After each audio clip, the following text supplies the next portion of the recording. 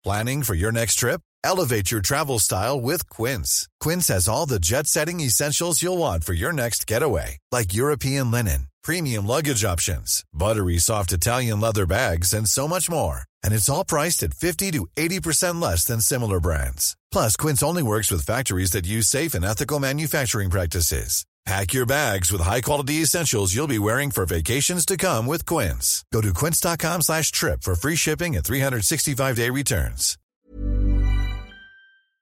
Hello? Hello?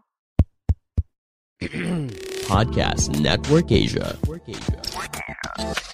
Selamat datang kembali di konten High Story dari podcast Hadran untuk episode ke-49 dengan judul Menikah dengan Bantuan Dating Apps with Evot, Jonathan, dan siapa lagi nih? Oh, nggak ada ini, Evot dan Jonathan.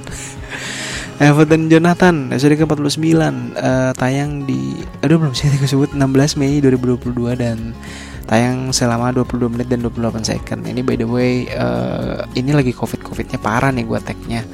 Dan kayaknya gue lagi terindikasi COVID sebenarnya pada saat itu ya. Tapi gue bisa rekaman ya. Ya so far aman-aman aja. Dan kita bertiga masih hidup sampai episode ini di tag.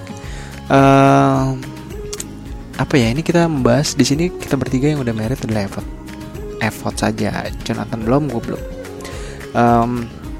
Kita ngomongin soal pro kontra. Kenapa orang tuh cenderung apa ya, malu kalau misalkan kita nikah dari dating apps gitu. Padahal kan sebenarnya udah banyak juga contoh kasus yang menikah dari dating apps gitu. Why not gitu kalau emang lo ada rasa cocok dan ya udah go ahead lah gitu. Tapi banyak orang yang malu, terutama mereka yang ngerasa kultur adat itu lumayan kental kan. Kayak biasanya kalau adat tuh suka diceritain, ceritain dong dari awal perkenalan dan segala macam. Dirasa itu tuh tidak pantas gitu kalau diceritain di keluarga. Nah, ini perspektif tentunya tiap orang beda-beda. Kalau Evot dan Jonathan kan orang Batak, gue Bali Jawa. Jadi kita punya perspektif yang beda-beda. Nah, kalau kalian siapa tahu nih ada yang kasusnya mirip-mirip, terus kurang lebih galau, bingung, perlu nggak ya gue tuh ceritain soal ini dating apps, ataukah gue harus ngarang-ngarang cerita?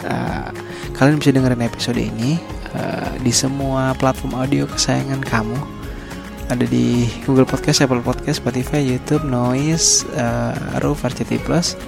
Kalau kalian mau kasih feedback juga bisa ke Facebook, Twitter, Instagram, TikToknya @podcasthadran, atau kasih feedback bisa DM gue di semua akun sosmed tadi. Atau bisa juga kalau kalian mau jadi narasumber dan merasa punya cerita yang oke nih, kayaknya kita perlu dibahas nih. Nggak usah harus oke sih, apapun itulah gue terima ceritanya. Bisa via online atau meet up juga boleh. Langsung aja hubungin gue ya. Akhir kata gue pamit dan selamat mendengarkan. Pandangan dan opini yang disampaikan oleh kreator podcast, host, dan tamu tidak mencerminkan kebijakan resmi dan bagian dari Podcast Network Asia.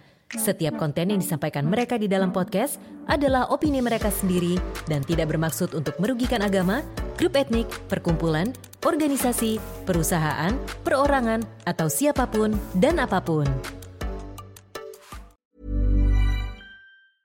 Ever catch yourself eating the same flavorless dinner 3 days in a row?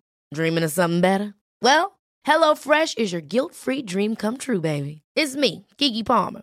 Let's wake up those taste buds with hot, juicy pecan-crusted chicken or garlic butter shrimp scampi. Hello Fresh. Stop dreaming of all the delicious possibilities and dig in at HelloFresh.com.